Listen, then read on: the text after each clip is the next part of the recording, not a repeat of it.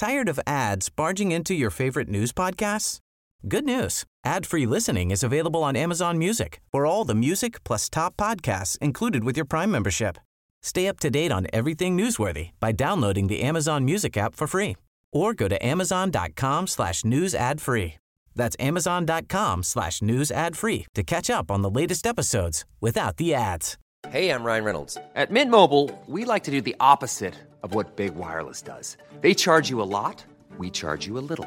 So naturally, when they announced they'd be raising their prices due to inflation, we decided to deflate our prices due to not hating you.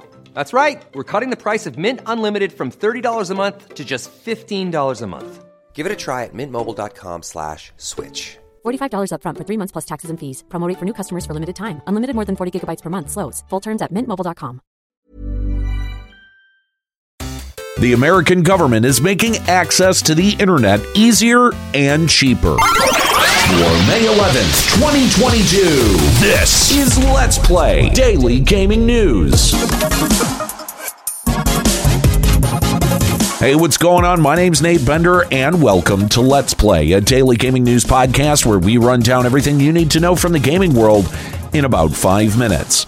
Coming up, Microsoft is looking to succeed where so many have failed, and after 109 days, Dark Souls servers are still down. On Monday, the Biden administration finally revealed the agreement they reached with 20 internet service providers to provide low-cost, high-speed internet to rural and lower-income households. As a part of the Affordable Connectivity Program, the U.S. government was already offering $30 a month subsidies to 10 million households to help combat the high costs of high-speed internet. Though the issue with $30 subsidies is that it didn't cover even a fraction of the cost of a basic plan. With the new agreement, 20 ISPs across the country, including Comcast, AT&T, and Cox Communication, to name a couple of the bigger ones, will now offer $30 plans with download speeds up to 100 megabits per second. Also, the ACP program does give those eligible for the subsidies a $100 stipend towards purchasing an internet-connected device, which, to be honest, in the current tech market is a drop in the bucket to get something that can facilitate remote work or learning effectively. Overall, the ACP program is a good step in the right direction, but personally, with the internet being an essential service to facilitate work and school, it makes no sense to me that ISPs aren't considered utilities and regulated as such. People who scoff at the idea of regulations in the utility marketplace will continue to say it stifles innovation and competition, but I haven't seen these ISPs compete in any way since the birth of the internet, and most of us still have copper wiring running from the pole to our houses. So innovation hasn't been a driving factor for ISPs.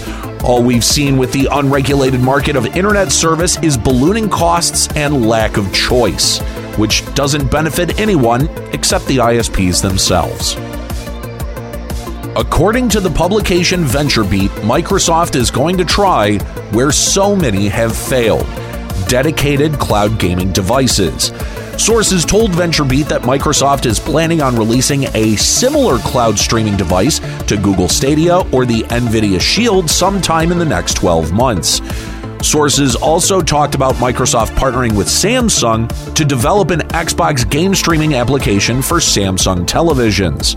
Unlike the other platforms that have tried and failed to varying degrees with their cloud gaming devices, Microsoft is betting on its large library of games on the Xbox Game Pass to be a key selling point for the new device. This new cloud gaming device and application for TVs also fits Microsoft's strategy as of late to get Xbox Game Pass onto every device possible. Overall, cloud gaming seems to be a growing industry despite the fundamental problems with these services, notably the high bandwidth usage and latency issues, which actually has more to do with internet service providers more so than the cloud gaming services themselves, which is slowly being addressed, like we talked about in the last story. But ISPs are still not updating the internet infrastructure in a way to facilitate cloud gaming in the long run. Though with higher demand for these services, ISPs may be forced to start updating their outdated infrastructure.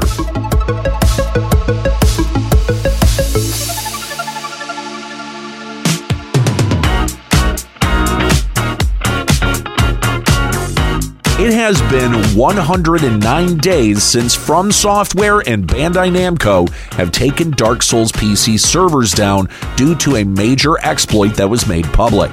To jog your memory from January, the exploit called Remote Code Execution allowed hackers to access private information and run malicious software in the background of unsuspecting Dark Souls players.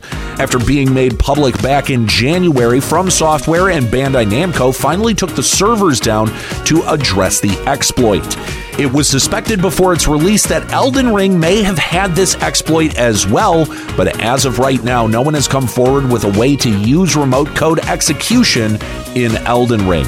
Ever since the online servers have been taken down for Dark Souls, both From Software and Bandai Namco have been silent on their progress in fixing the issue. Despite many publications contacting both companies, FromSoft and Bandai Namco have remained silent. However, one Souls fan recently contacted Bandai Namco's support asking when servers would be back online. And shockingly, they actually got a response, which reads, quote, "I'm getting back to you in regards to your inquiry if the Dark Souls servers for PC will be back online. I'm happy to confirm that the developers are actively working on resolving the issue in question and relaunching the Dark Souls servers for PC as soon as possible. For the moment, we do not have an estimate of when this is expected to happen." So just another canned response.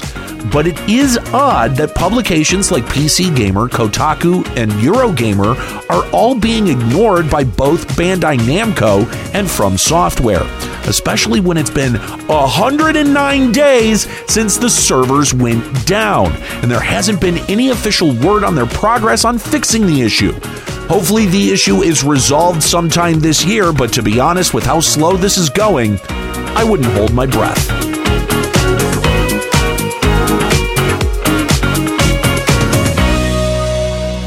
All right, well, that's it for today's episode of Let's Play. Make sure you subscribe so you can come back tomorrow for even more video game news.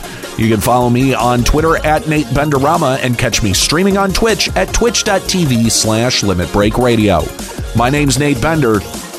Keep listening.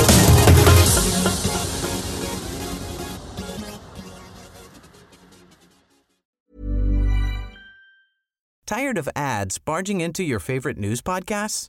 Good news. Ad-free listening is available on Amazon Music for all the music plus top podcasts included with your Prime membership. Stay up to date on everything newsworthy by downloading the Amazon Music app for free or go to amazon.com/news ad free. That's amazon.com/news ad free to catch up on the latest episodes without the ads.